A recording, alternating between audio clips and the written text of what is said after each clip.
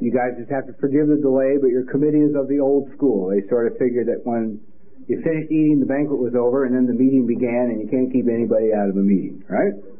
Right. I support that entirely. I'm glad to be in Seattle and to squash all rumors. No, I'm not quitting talking forever, just for the rest of the year. It's been a short year for me.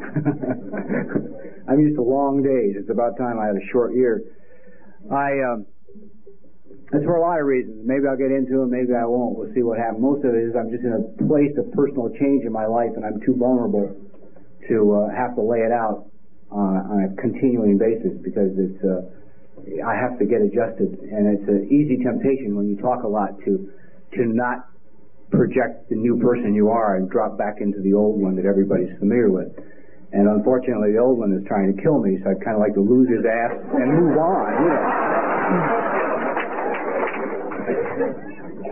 So we're trying to leave him out of all this. As you sit here tonight, I want you to give a little thought to this, and it's very difficult, or at least it's always been extremely difficult for me, that beyond any contest or beyond the shadow of any doubt, the single, absolute, unequivocally most important person in this room sits in your chair. Okay? Think about that for a minute. The most important person in this room sits in your chair. There is nobody more important. None. I have tried all my life to be anything other than me. Always I could find somebody that had a better deal. They either looked better, they had more money, they drove a better car, they had a flashier broad, thank you very much. They had a better house, they had a better sense of humor, they had more friends, they had better dope. But I could always find a reason to be anybody but me. And you know, the funny thing is, we read all these metaphysical books, we work this program, and everything in the program says, well, you gotta learn to give, right? And if you're gonna have a relationship, you gotta be loving and intimate, and you gotta be caring, and you have to be considerate, and you have to be kind, you have to be honest. And it took me 17 years in this program to learn that I can't be caring with you, I can't be intimate with you, I can't be honest with you, I can't be considerate of you until I can be caring about me, until I can be intimate with me, until I can be considerate of myself, until I can give to me. See? It's easy for me to give to you. You know, I mean, I don't know about anybody else. I came from the streets, man. Giving and buying and maneuvering and moving is part of the game. It's control. I give to you, I own you. No big deal. Simple. See? So I gotta learn, I don't want to receive. Don't give me nothing. I don't deserve anything. I'm a little less than, you know. I mean, don't be bugging me with this horse shit about being a good person. I know better. Ask my parents.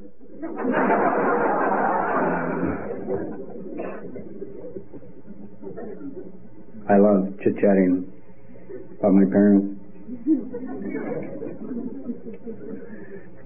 Well, I discovered something in AA through a lot of pain, misery, and discomfort and a lot of years of insane sobriety, which is I always thought that none of what transpired from birth to age 15 when I discovered the wonderful world of chemicals had any importance in my life. That was sort of a non-consequential period of my life. I just breezed through it. I couldn't remember any of it either, but I just breezed through it. And the fact that I never remembered it never bothered any of my sponsors, with which I took countless inventories, because they never remembered theirs either. So for them to be confronted with somebody who could not recall their childhood was perfectly normal. See, we judge everybody by ourselves. You know, I only judge you by me. I was really glad after sponsoring about 100 guys to find out everybody wasn't like me, you know. I used to not to want to sponsor people. I think, oh, God, son of a bitch is going to steal from me, man. He's going to take this, he's going to do this, he's going to lie, I'll use on the side. And then I discovered, God, there's really people who weren't like that. You know, they really wanted to work, you know, get well. It's a term I don't understand, but we'll move on. Somebody left me a watch.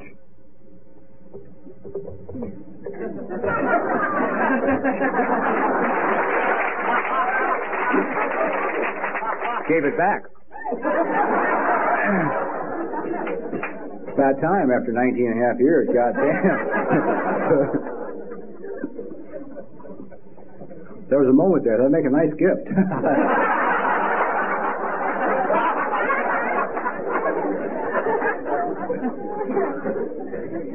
The thinking hasn't changed. It's that I no longer listen.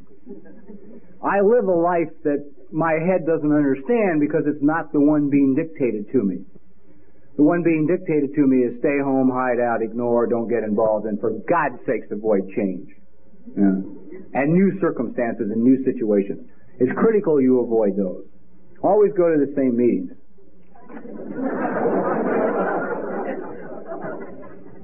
When someone suggests going somewhere you've never been before for a new experience, don't go.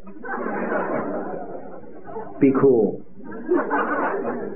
No, man, I don't think, I got some other things going on. It's all right, I'll catch you next time. You wonder why you don't like new experiences. For me, it's come out to be very simple. My mind can't control me when I'm in a new situation, because I have to pay attention to where the hell I'm at, or I'm really going to look like an asshole, right?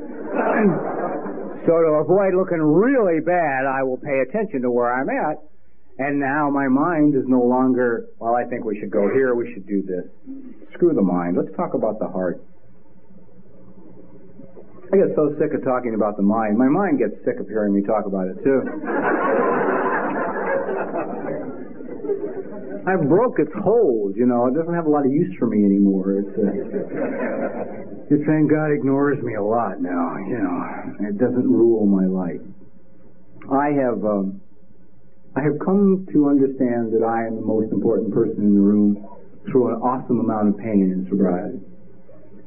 If somebody said to me, what do you think is the single biggest problem of the recovering alcoholic, I would have to say self-esteem. That we have I have, and the few people that I'm close to, that we talk about these things with no holds barred, probably the lowest self-esteem in the world. Mine was given to me as a gift with great love by my parents. I don't know where you got yours.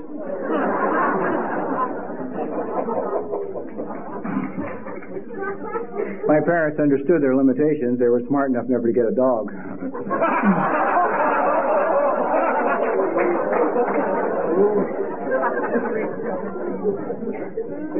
Cold shot, right? Well, let's talk about that for a while.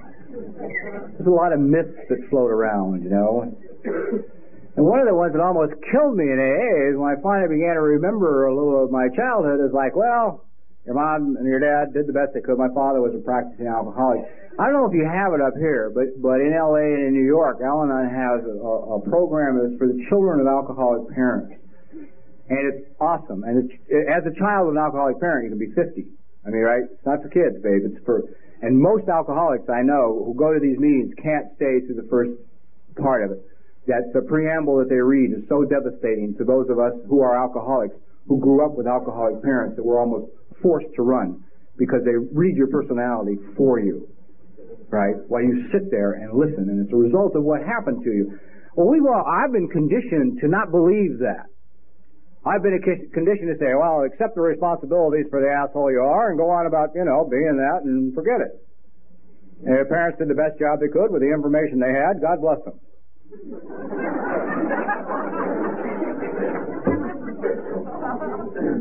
That's true.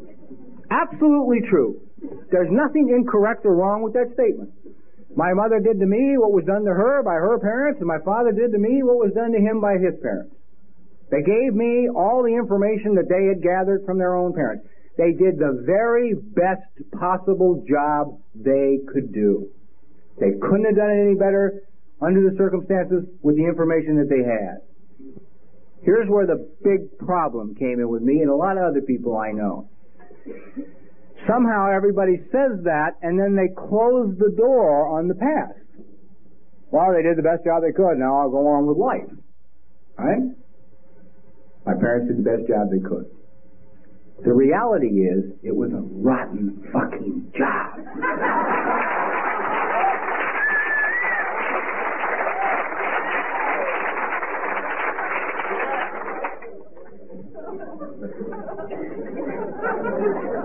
And the pain I had to go through to make that discovery is astounding, absolutely astounding. You know, I have been 4 deep breaths away from nervous breakdowns in sobriety on about 7 occasions. You know, I have locked myself away in my apartment and cried for 4 days at a time. Thank God I was around a lot of lunatics. Nobody had enough sense to realize what was going on, or somebody would have taken me for help. You know, they just thought I was having a couple of bad days. Leave him alone; he'll be all right. Just cries a lot. He gets emotional. He gets upset. Take him some food, drop off a little coffee, leave him be. You know. So now that I have to look back and say, God, no, you know, I have had, one of the things I do more than anything else in the world in my life is I diminish the importance of anything important. I will do it with words. I will hang labels on things, you know. I will say to somebody, well, somebody gave me a book and, some shit. Cast it aside. It will have that way it's got no importance. So if I lose the book or if it's taken away from me, I won't feel any pain. I mean, I live under this lie that if I make my job, if I really enjoy what I do for a living, if I really get attached to my job, if I really love the situation in my life, it's going to be taken away from me. You know, if I really love you, if I really love a person in my life, whether it be a friend or whether it be a woman in my life, that will be ripped away from me. I mean, these beliefs are buried in me, see, because every time I got attached to anything, as a kid, it was removed. For one reason or another, it was gone. So I believe that. You know, I'm entrenched in that. And the first time I ever began to discover that was one day I worked in the motion picture industry, and I was at the studio. One day a friend of mine came to visit me for lunch, and he'd been sober about the same amount of time as I had, a couple of years less. And he had never been on a motion picture studio lot in his life, right? Never. So, this guy has no cool at all. None, right? He's like a little kid. He doesn't understand how important it is to hold it back.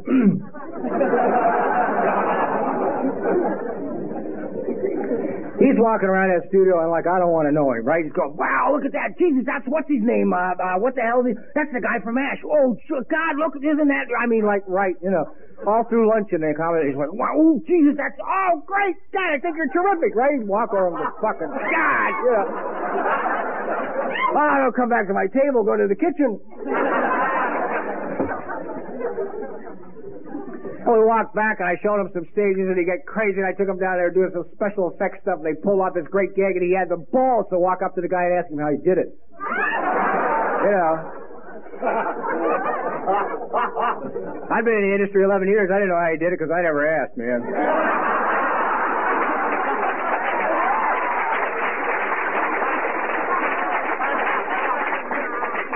I was cool, you know. I just stood on the sidelines and watched. Got back to my office, we said a few words, he left and went home. I sat in my office and I started getting mad. I thought, I've been working here for 11 years, man, in this business. And this son of a bitch has had more fun in one day.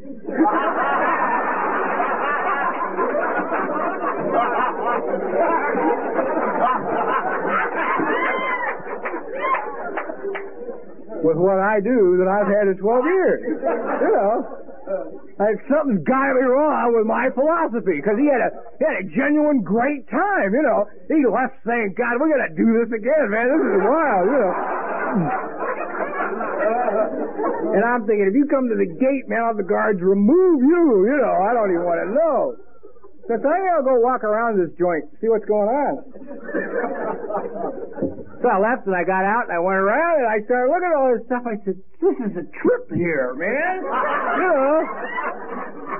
Jesus Christ, nothing is as it's supposed to be and this is false and we can make, you know, horrendous windstorms and we can make Africa and sawdust and, you know, Jesus, it's like, I just suddenly got really turned on to the business I've been in for 11 years. I'm like walking around like a kid, you know, and now I enjoy the hell out of it. It's 2 years later, I love every minute of it. You know, I go in now in the morning and I'm thrilled goddamn to death, and my problems don't stop from the minute I hit the door, you know. And it's like, it's wonderful. I'm filled with wonder over, it's like, wow, we send out things. We entertain people. You know, it's a trip. It's really great. You know, I said, God, the only person for 11 years who has been keeping you from enjoying this is you. Nobody else. Nobody else. And I started to look at other things in my life. And I said, oh my God.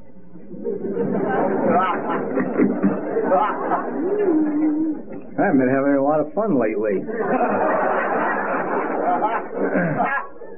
I've been collected. Cool. Easy. I had a gong show last night. Blew me away. Absolutely blew me away. I mean, to the audience and the participants, you have my love, and I just knocked me out. Greatest thing in the world. Greatest thing in the world. Let go. You know. Let go. I mean, Al and I seem to have this sense that control belongs to them. Man, I'm as much in control, passed out, nose down on the floor as you are standing over me.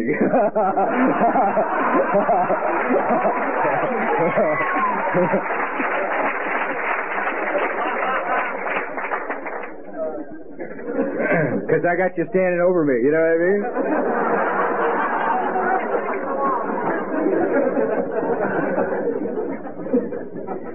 And I didn't... Oh, that's why I was taking my glass. Immediate negative attitude. I don't think she's going to refill it. Somebody got my glass. I will jump to the negative of everything. My mind loves the negative. It doesn't understand the positive. You know? And people have said to me for years, go ahead, hold that thought. You know, think life is shit. Hang on to that thought. Go ahead, it's tough out there. Hold that one. And it will be. And I used to laugh at this stuff, and I used to ignore this stuff. I used to think it was a joke, and it's true. Well, you don't have to believe me. Please hang on to whatever solid ideas you have. But it is as you believe it is. It is as you believe it is. You believe it's tough out there, it's tough out there. You believe that you're never going to succeed, you ain't never going to succeed. You believe that, you know, you're a failure in this department or that department or in life itself, and you will continue to be just that. And no one can change that for you. No one. It must be done by you. And that's where the problem of self-esteem came in for me. I was unwilling to do it for me. See, I would do it for you. A prime example came to me a while back. I was injured. Well, I was doing a lot of running, and I was having a lot of fun with it. But the only problem was I had a number of different pairs of shoes with different soles for different services. Typical neurotic. So every time I would change shoes for a different surface, they fit me different, and I'd get a blister in a different place on my foot if I forgot the Vaseline shoe, right?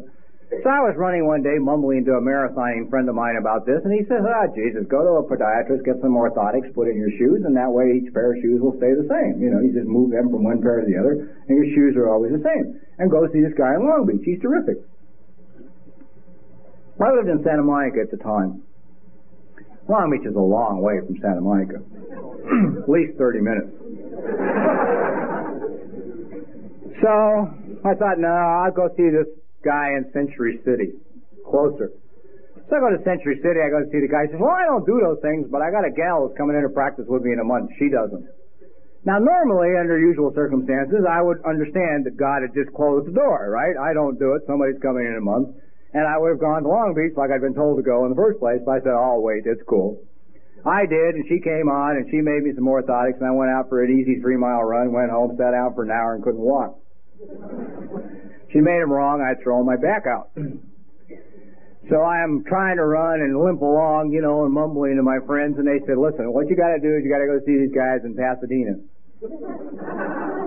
They're heavy into sports medicine. The one guy's for the U.S. Olympic team. They're runners themselves. They're the best in the world. And they will fix it up for you and get you on a road of a program of recovery that will get you back, you know, on the trails. Well, I thought about it, you know, and Pasadena is further than Long Beach, for Christ's sake. Tragedy here is I would drive you to Pasadena. If you came to me and said, my back is out, and the doctors that have been recommended to me are in Pasadena, I'd say, Jesus, get in the car, I'll take you. Yeah. But I'm not taking me. I'm going to the marina, which is closer. This chiropractor comes out, is 40 pounds overweight. I mentioned the word running, and his eyes glaze over.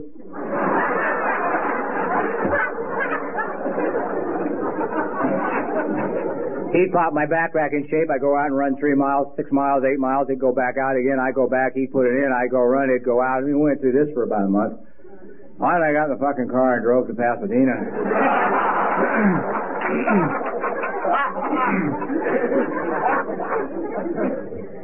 And all the way I'm driving to Pasadena, I thought, why didn't you drive yourself to Pasadena in the first place? You have friends that would have driven you to Pasadena if you'd asked them. I thought, I guess I didn't drive myself to Pasadena in the first place because the basic conception I have of myself is a turd. I'm not of value to take care of. Alright? I lean towards self-destruction. Like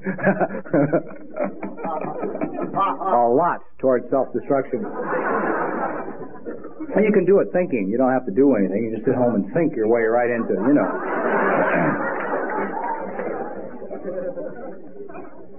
And I used to talk about this stuff, but I never really fully understood what I was saying. I mean, the impact of it never really hit me. I used to say, you know, that I am my worst enemy. I used to say that no living human being, if any person on this earth did to me what I have done to myself, I would have to kill them. I mean, it wouldn't even be a choice. I'd have to kill. Nobody would think of doing to me what I've done to myself. I've said that for years. I talked about that for years, but I never made that goddamn connection.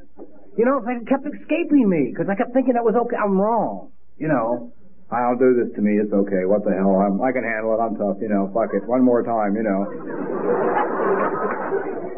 God damn it, don't be gentle.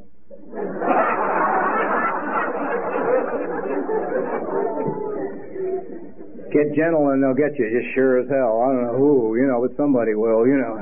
You can count on it.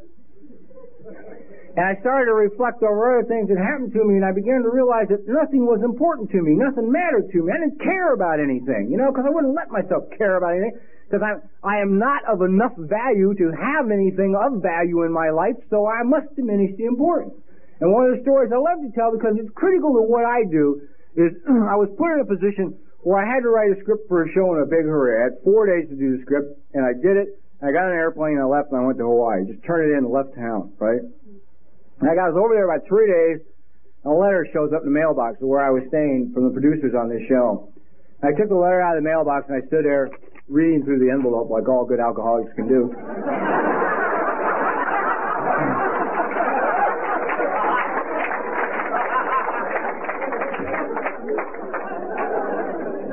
And I knew what it said.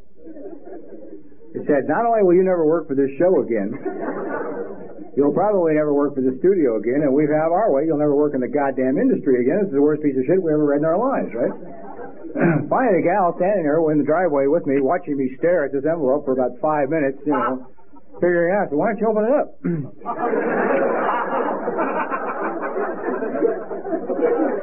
Ridiculous idea. When you have the powers of perception that I have, why the hell open the envelope?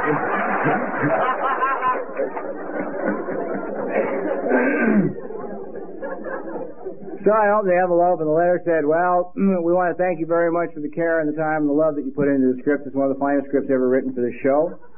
We're so moved by it, we refuse to rush it to production. We will wait till you come home to make the changes so we can give it the time and the money that it deserves. Lots of love to producers. You know what my next remark was? Well, at least they aren't pissed off.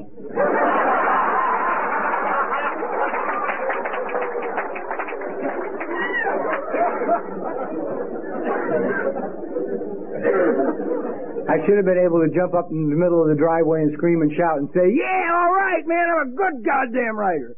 And they love me. And it's okay. I fucking did the work and I deserve it. At least they ain't mad. Let's go to the beach.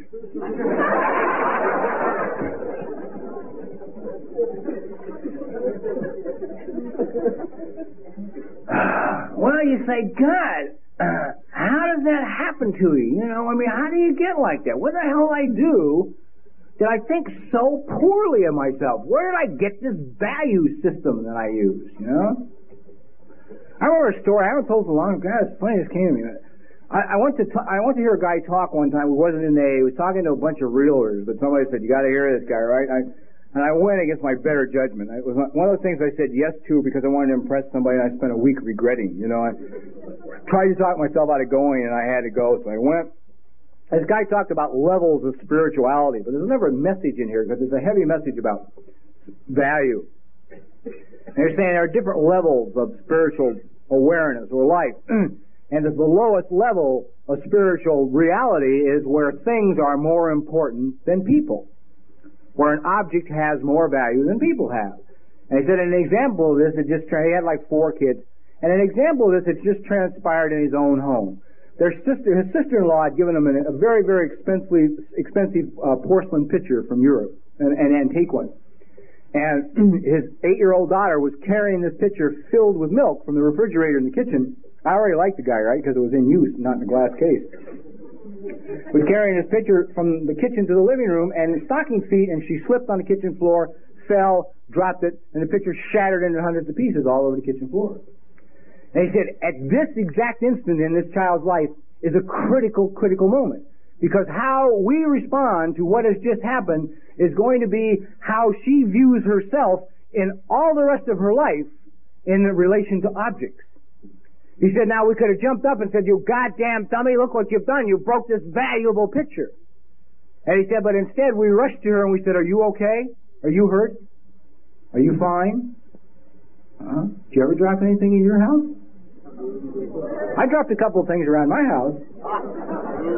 Nobody ever asked how I was. He's waiting for me to get up so they could knock me down again.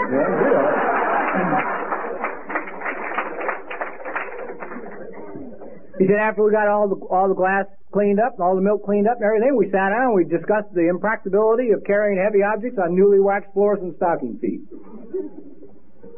And he said the next low level of spirituality is where animals are more important than people. He said, if you don't think that's true, he said, if you don't think you have a low opinion of yourself for a moment, imagine that your best friends stop by your house and they have this wondrous show dog. Okay? Wins the blue ribbon in every show he's ever in. No matter where it is or world class, it doesn't matter. It's an incredible animal. They say, we want you to take care of this dog for us for a week. Here's his special menu. Here's his vitamins. And he's got to be in bed at 9 every night. He said, would you take this dog out to McDonald's for a hamburger, give him a cigarette and a cup of coffee? Hell no, man. You'll see he gets his diet and he goes to bed. You know, it's you that you take out to McDonald's and you give a cigarette and a cup of coffee to. Yeah.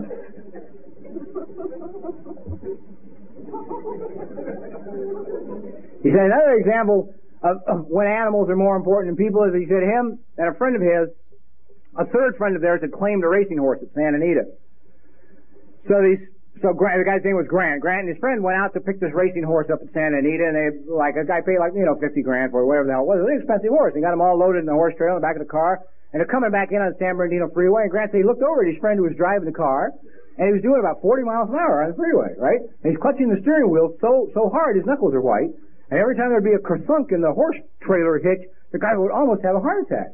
And Grant said to him, what the hell's the matter with you, man? You know. And the guy said, Jesus, I have never had anything this valuable in my car before. And he said, I looked over and said, you son of a bitch, I'm sitting next to you. I'm a human being.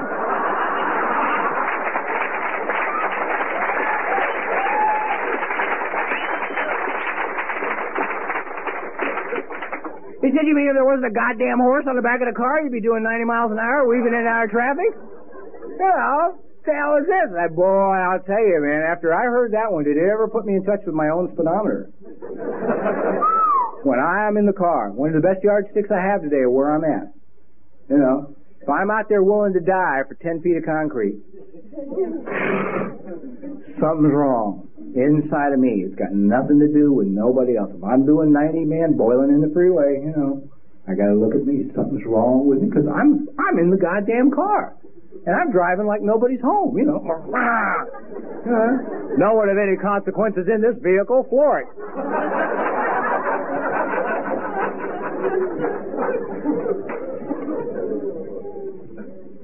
He said the next level of spirituality is false humanitarianism.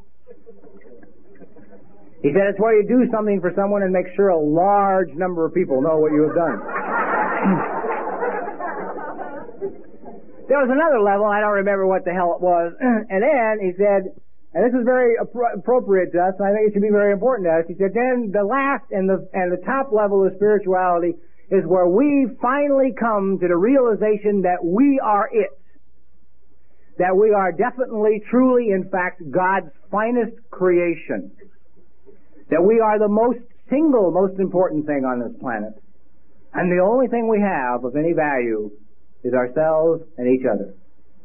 And any time we put anything in between those relationships, me with me or me with you, something's wrong. Something's wrong spiritually if I put anything between you and me. Or if I put anything between me and me. It's easier. It's as easy for me to do it to me as it is to do it to you. And if you think about us, and my God, how important are we to each other? I mean, that's what this program is all about. You're putting your hand out to me and saying, hey, I love you, I care about you, sit down, let me help you out. And then I never knew why. I mean, I don't know how many alcoholics do. Most of us would come in here and can't figure these people out. Wonder what the hell they want. What do they want? What do they want? They gotta want something. Nobody does this for nothing. I certainly don't.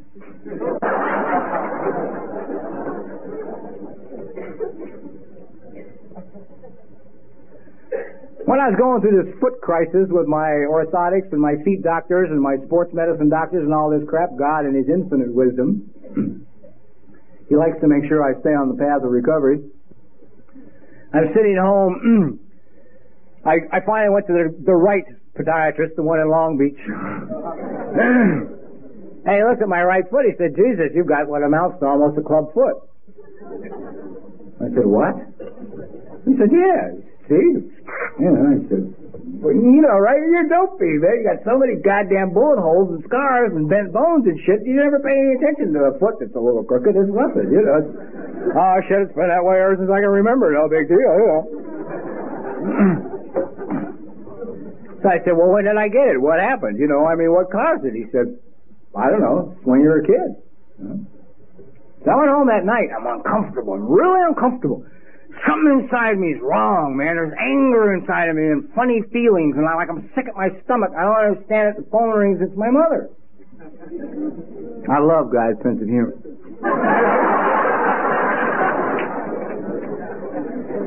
And she opens the conversation complaining to me about her foot doctor that she had been to that day. You want to talk about timing? So when she got done with her usual routine, I said, as long as we're on the subject of feet, did I ever have any problem with my feet when I was a child? Because I don't remember. She said, oh yeah, you had weak arches. High arches and they were weak. I said, and? And she said, well, we had to get special shoes for you, for these arches, and they were really expensive. They were very, very expensive shoes. They cost a lot of money. Oh, fuck. That stuff is... yeah, you want to know why I walk around feeling like a turd? About 5 times she told me how expensive these goddamn shoes were while I'm having this phone conversation, right? I thought, oh, well, screw it. I hang up the phone. I didn't sleep that night, man. I was really uncomfortable and miserable. Thank God I was going to see my therapist the next day, right? And I get there, man. I hit the couch. And I said, I don't know. Something's wrong. But I'm like, on my feet. And she quieted me down, after a while. She said, let's just take it back, let's just quietly walk back and find this little boy and see where he's at and see what's going on. And I found him, and he was about 2.5 years old, and he was standing there in a little pair of short pants, and he was in the hallway in a building in Colorado, and he was crying, and he was crying because his shoes were too goddamn tight. And they were too small, and they hurt. And he was relating to his mother that his feet hurt. His mother was telling him not to mention it because his father would get pissed off because the shoes cost too much money. And you wonder why I feel like a turd. We walk around thinking all those things have no consequences. They have staggering consequences. Staggering. I'm not worth buying shoes for that fit. Took me 10 years in this program to quit dressing like a bum. It's taken me forever to get where I would buy good clothes for me. I had a meeting last week, 2 weeks ago, I was at a network, and it was like all the way to the top, the big kids, right? So I looked in the closet, and the only blazer I had gold buttons on it, but one of them was different than the others, you know. Because the cleaners had lost 3 of them and found 2, and I didn't have enough goddamn self-worth to make them buy me 10 new ones. I looked at it, I'm not going to do this to myself, right? I really felt great. I looked at the cleaner and said, no, man, screw it. Out I went. Bought about $500 worth of stuff. A couple of jackets, slacks, went home. Sunday night, I figured out what I was going to wear Monday morning, so I didn't have to get crazy with that one. You know, I've gone under trying to figure that one out. Ever dressed for an important occasion? A good neurotic can just absolutely collapse in front of the mirror. You know.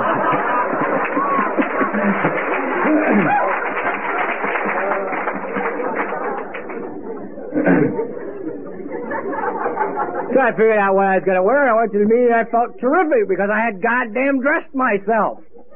You know, I mean, I think that's one of the reasons banquets are so important for us in Alcoholics Anonymous. We let the child dress up. You know, in mommy's clothes, daddy's clothes, whoever's clothes. You know, it's like we allow ourselves to dress up. It's like we're almost forced to do it a little bit. It's like, oh, God, this is really okay, but I'm very uncomfortable. I'd rather have on something good, you know, funky, man, some shirt hair, old jeans, and a good shirt. Why am I uncomfortable in good clothes? No one should be uncomfortable in good clothes. They even fit better than the funky clothes. They're made of better fabric than the funky clothes. They're basically more comfortable. Right? Guess you don't deserve them. So I'm uncomfortable in them. I don't have enough value that I can wear them. You know, that's changing. There goes my glasses. Well, the mind doesn't quit. We went down to the market today, right? And there's a place out there, they make a little pin with a name on it, right? It's made out of wire, all right? Now, my mind looks at this and says, oh, it'd be nice to buy one of these for a friend of yours, but it says, I knew they didn't have this one specific name because it's a highly unusual name, and it said, but, you know, they'll make them special orders on request, and then my mind says it'll take 2 days. I said to the girl, how long will it take? She said, 3-4 minutes. I said, oh, okay, great. I said, you know, I gave her the name, and I expect her to pull this machine out from underneath the table, hidden, right? That you put the wire in and punch buttons, and it goes, and makes the thing. Instead, she takes a little pair of needlepoint pliers and just starts making the name. And I stood there and I thought, one more fucking time, you know. My mind's out there ripping along ahead of me, dead wrong on every point, you know.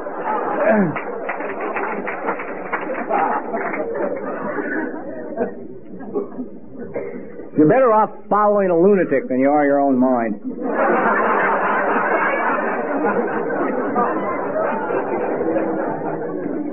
Probably because it's conditioned by all the wonderful childhood experiences that you have had.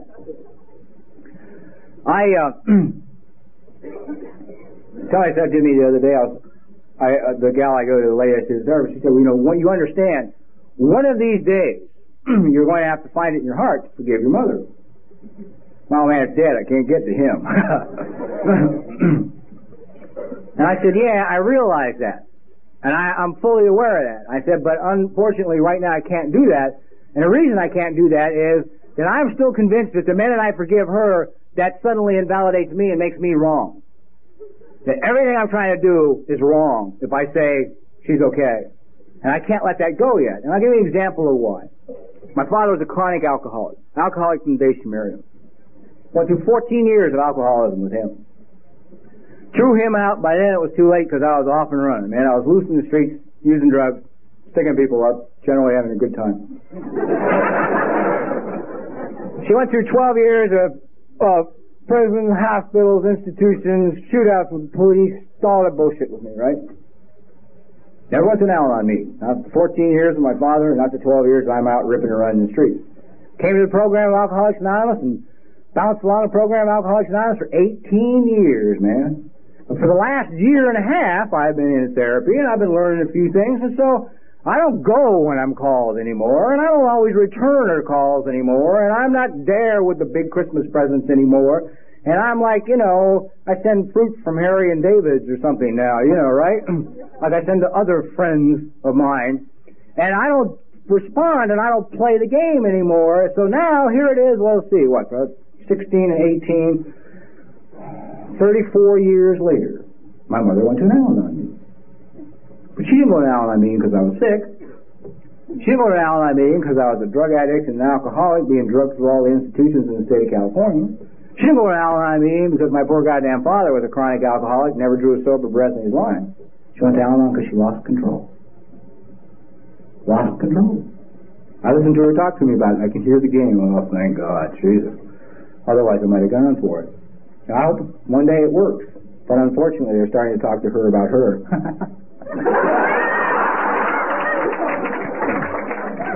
Not her favorite subject. I am her favorite subject.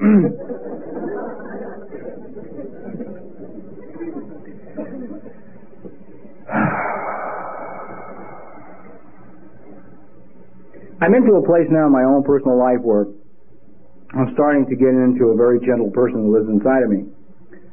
He's also a very fragile person. And I don't like to expose him a lot because he peeks out from around the corner. And the child in me is very frightened because I've never taken good care of the child in me. I've always put him in bad situations with terrible people and all the rest of that crap throughout my whole life. But I'm getting very fond of this person now. I have more use for me than I have ever had in my life. And what's coming of this, which is really fascinating, is I'm beginning to have a relationship with me. And it's staggering. I found out that I was born okay. I was really okay. Nothing needed to be done. Certainly nothing of what was done needed to be done. The other thing I'm learning, which is critical for me, is everything that happened to me as a small child I didn't deserve. I did nothing to deserve what happened to me. And as I find this sensitive person, I'm starting to like him. But I'm very afraid, see, because all my life I have hid behind the safety of anger and the safety of ferociousness or coolness, Everything's all right. Don't worry about it, and walk away feeling nothing. And the thing I begin to realize is it's like a pattern in sobriety.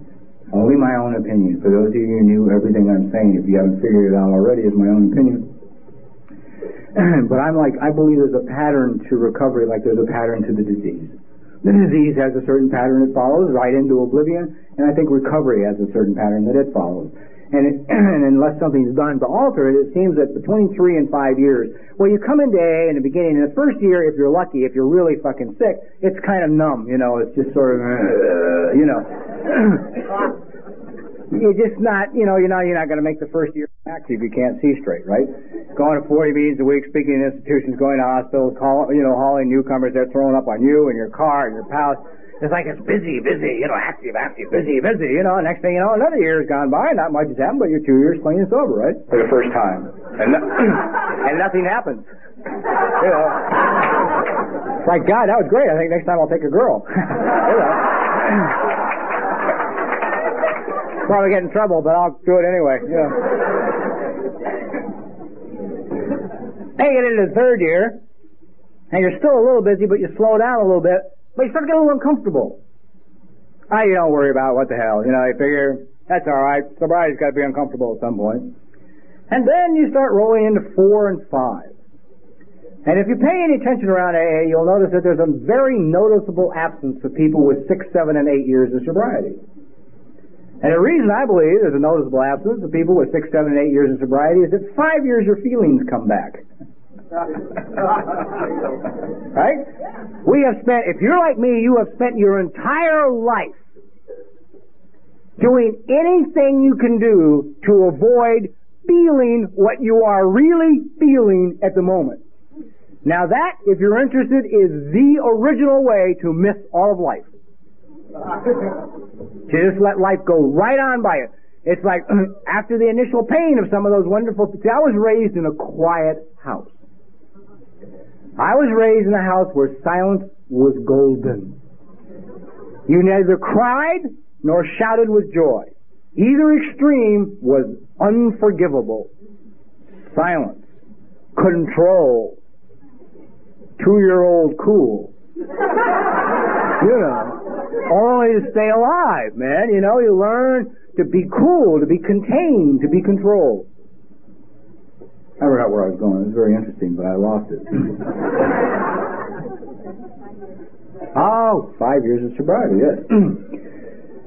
I have heard, as I listen to thousands of stories in AA, and I hear people talk, as they particularly start with their story before they drink, even though sometimes they don't know what they're talking about, they use the word escape instead of stuck feelings.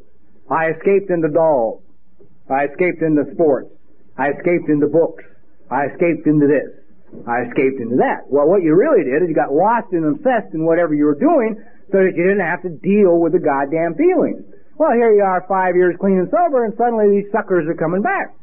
Watch people at meetings as they roll into that period of sobriety. You'll see the look on their faces. How are you? Everything's all right. Don't worry about it. Things are cool. Just went bankrupt through the courts, lost my goddamn job. I'm working in a car wash. My hemorrhoids are back, but other than that, it's all right. And that was my story, man, at 4 years, right? Broke, bankrupt, car repoed, working at a car wash for $1.25. Now I've started at $1.35.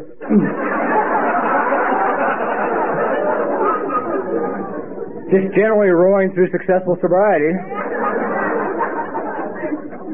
Friend said, take a cake. I said, nah, man, there's nothing to say to the newcomer. Yeah, what the hell I say to a newcomer? Come in here, bust your ass for 4 years, you can be broke, no car, sleep on a guy's couch, work in a fucking car wash, right?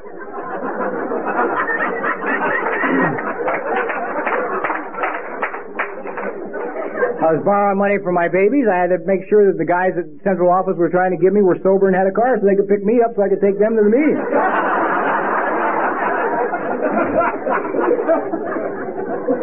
And on top of all that, the feelings are coming back. And I don't want to deal with the feelings, so I got angry. I went through about 5 years of anger in AA. You know, it's like energy. I went for the energy. You know, anything but... But I surrendered to God. That's one thing I did. I went from year 4 to year 5 just crazed. And year 5, I said, God, if you're not there, I'm fucked. It's over. I'm finished. I've done everything AA's asked me to do. I've written 15 goddamn inventories. I've been to 3 million institutions. I've driven 40,000 AA miles a year. I've done it all, and I'm just about to sit here and die. And I don't mean take my life. Suicide would have been a step up. You know, the willingness to make an action to take my life would have been a positive move at that point. I wanted to just sit in one spot and die. You know, just tomorrow not come. I went to work the next day and I broke my back after I surrendered.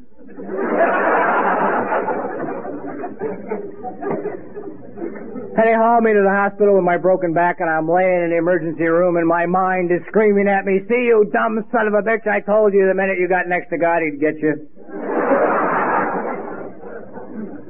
And another part of me is saying, shut up. Quit thinking.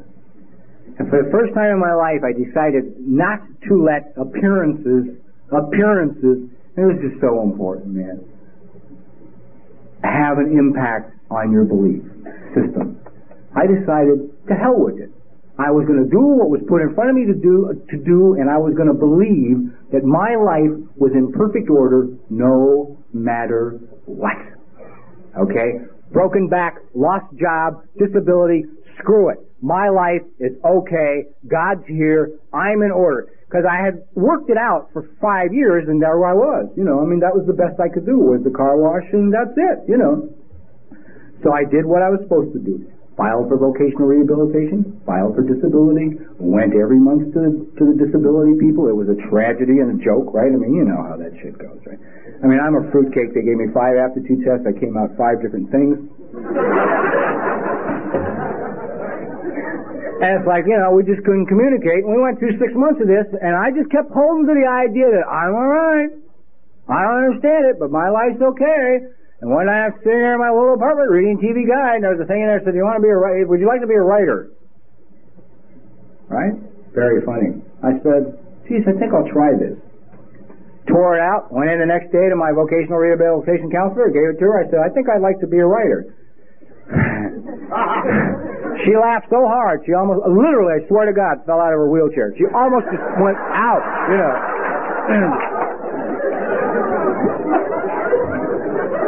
Because she had in front of her my whole history. She had it all. She had my jacket, she had the medical record, she had mental history, she had educational history, she had it all. She had the applications I had filled out there for them, and she knew the following facts. A, I'm a phonetic speller. I can't spell. Okay? I'm one of these that says D-E-D is dead. D-E-D spells dead. The A is unnecessary. She knew I had failed English ever since the 4th grade. She knew I had never written anything. She knew I had never read anything. She knew I didn't know anybody that wrote anything. She knew I had never done anything that had anything to do with writing. I had a tough time communicating on the goddamn, applications, right? God, however, in His infinite wisdom, can knock out anybody, including bureaucracy. Listen to this. Pay attention. Because your mind will sell you short out there all the time. Well, I'm finished. This is the state. You can't deal with the state, If God ain't bigger than the state, we're all in trouble. Well, she took the ad into her boss and said, here's what, the kid wants to do.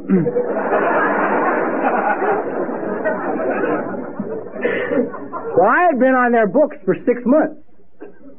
I was the oldest case they had. I mean, everybody else that came in the same month I came in had been placed a long time ago. See? I was the black mark. This guy would have signed for basket weaving for me. Anything to get rid of me. So he signed.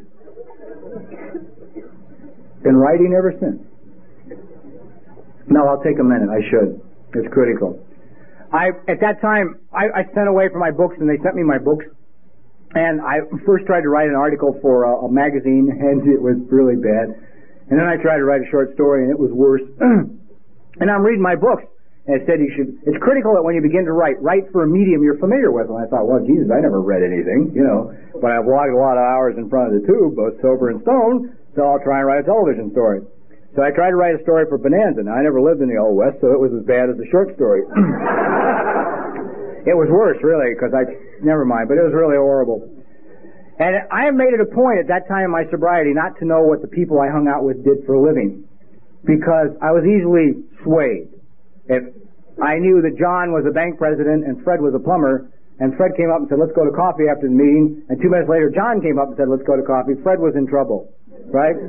Because I knew I could handle my own plumbing, but the banker I might need someday, so I'd go to coffee with a banker. So I just never asked people. One night my buddy drops me off after a meeting because I still didn't have a car, and he says, what are you doing nowadays? I said, well, I'm trying to write a story for television. He said, no kidding, that's what I do. I want you to listen to God's handiwork here, okay? In my life, all right? God's hand, He must have felt I was very valuable, because I want to give you some of the moves that took place. So he said, listen, if I can ever do anything for you, help you out, let me know, right? I said, oh, God, great, right? So after I looked at this lousy Western, I kept reading my books, and it said, no, write. Not only should you write for a medium you're familiar with, but write about something you know well. I thought, well, shit, crime, right?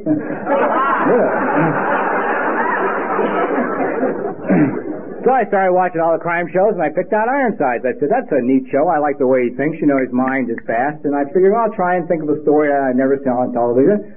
I did, and I worked it all up. I gave it to my friend, and he gave me about a dozen suggestions, and half of them I liked and half of them I didn't, so I ignored the half I didn't, and I did the other half. I got it all done. It was typed by me, a phonetic speller, right?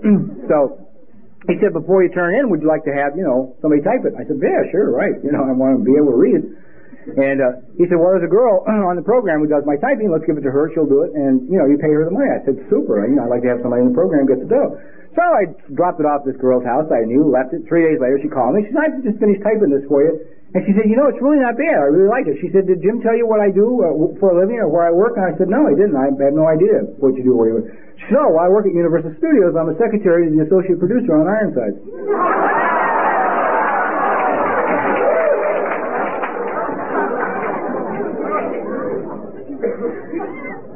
I couldn't have worked this one out on a bet, man. If I had brought all of the massive brain power of the last 46 years of my life to bear, I couldn't have worked this one out. She took it in, gave it to him, he read it, he liked it, and I took it in and they bought it. That was 14 years ago. Been writing ever since. Today I'm a supervising producer at a major studio. They love me, they think I'm really smart, which is funny. I'm in control. I love that control. Now I don't have to put it in my personal life. I got all these other mothers. Fix that, go here, do this. No, you can't, he can. It's a trip. I have to go in and be an adult. Oh, my God. That was hard because, the kid don't want to go in the mornings. I don't want to go, man. It's more than I can handle. Alcoholics are easily overwhelmed. That's part of the nature of our disease, I've been told by experts, is the fact that we are extremely easily overwhelmed. I mean, getting up can be more than I am willing to deal with for the day. Screw going anywhere. That's not even an issue.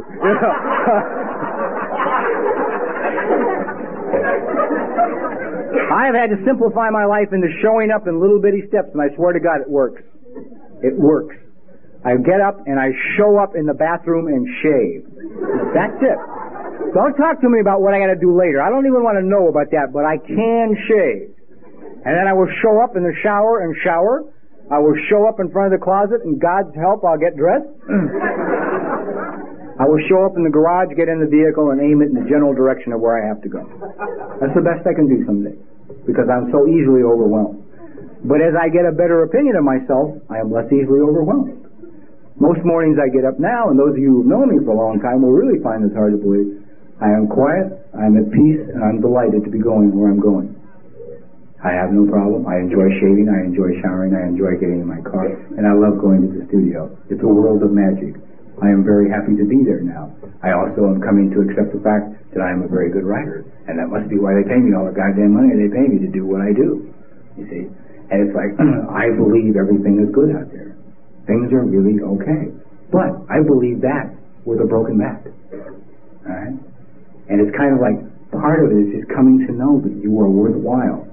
And that God thinks you're worthwhile. I mean, look at the maneuvering and the manipulating to get me where I am. Look at the things that transpired in my life. I didn't do any of this. God did it. I didn't know that Jim wrote. I didn't know that the girl that I gave the thing to worked for the goddamn studio on the show that I was writing the story for. I didn't know that I could write. If you can't spell, writing seems to be a rather awesome thing to take on, Only if you're a technical writer. Other than that, it's okay. It's like, I see my goals in life, like I was telling a couple friends today, I now can see the light at the end of the tunnel, and I know it's not a train.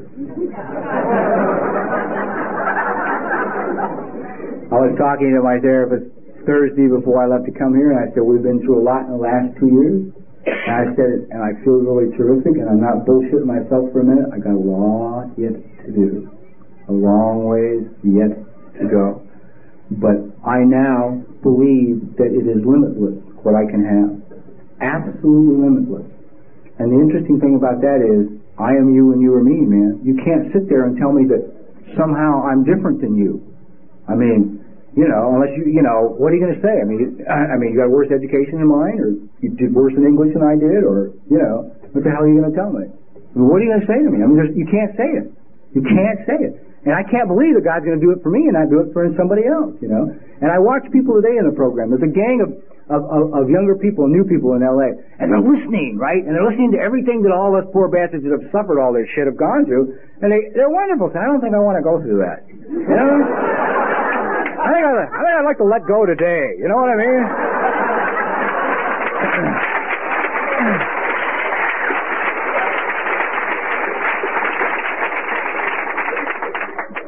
We really appreciate you doing that, but you don't mind if we don't follow the same path. And God bless you, man, because I don't mind a bit. No, don't follow the same path. I hope you can get to where I got to, and you can do it in 3 years or 4 years, And don't be afraid of outside help if you need it, and I'm not saying you got to go get it. It's just that after 17 years of working the program, I'd gone as far as I could go with the tools that were available to me, and I had to get more help. That was only for me. It was necessary for me because I couldn't make any area of my life work. If I had another hour, I'd go into relationships. I don't, but you'll learn enough about those at the dance anyway, so. I want to say thank you to the committee for asking me, but I want to say particularly thank you to you people in Seattle. The only reason I'm here, I missed about 5 conventions last year for a number of reasons, but the only reason I'm here is I have never come to Seattle, to this area, without always taking something home with me. I mean, this to me is a very special area, and a lot of very special people are here. And it just knocks me out because I can't tell you how much you mean to me. See, I've never come here that I don't go away from this place a better person, which says a lot for for you and for your program and for your energy and your enthusiasm. And I love the thing about belonging. You know, I get on a plane and come to Seattle. Why? Because I really feel like I belong. I mean, I live thousands of miles away, but it's okay. See, I belong here. So, you know, I don't know if I've given anybody anything or if I can make you feel a little bit better about yourself, or if I can let you know, man, you are the most important goddamn person in the world. You are. And don't sell yourself out for anybody or for anything. And don't do it to sell yourself out for loneliness. You're really important. But I got to say to you, you are so special to me. I am just privileged to come be part of all this. And let's have a great dance, and God bless all of you.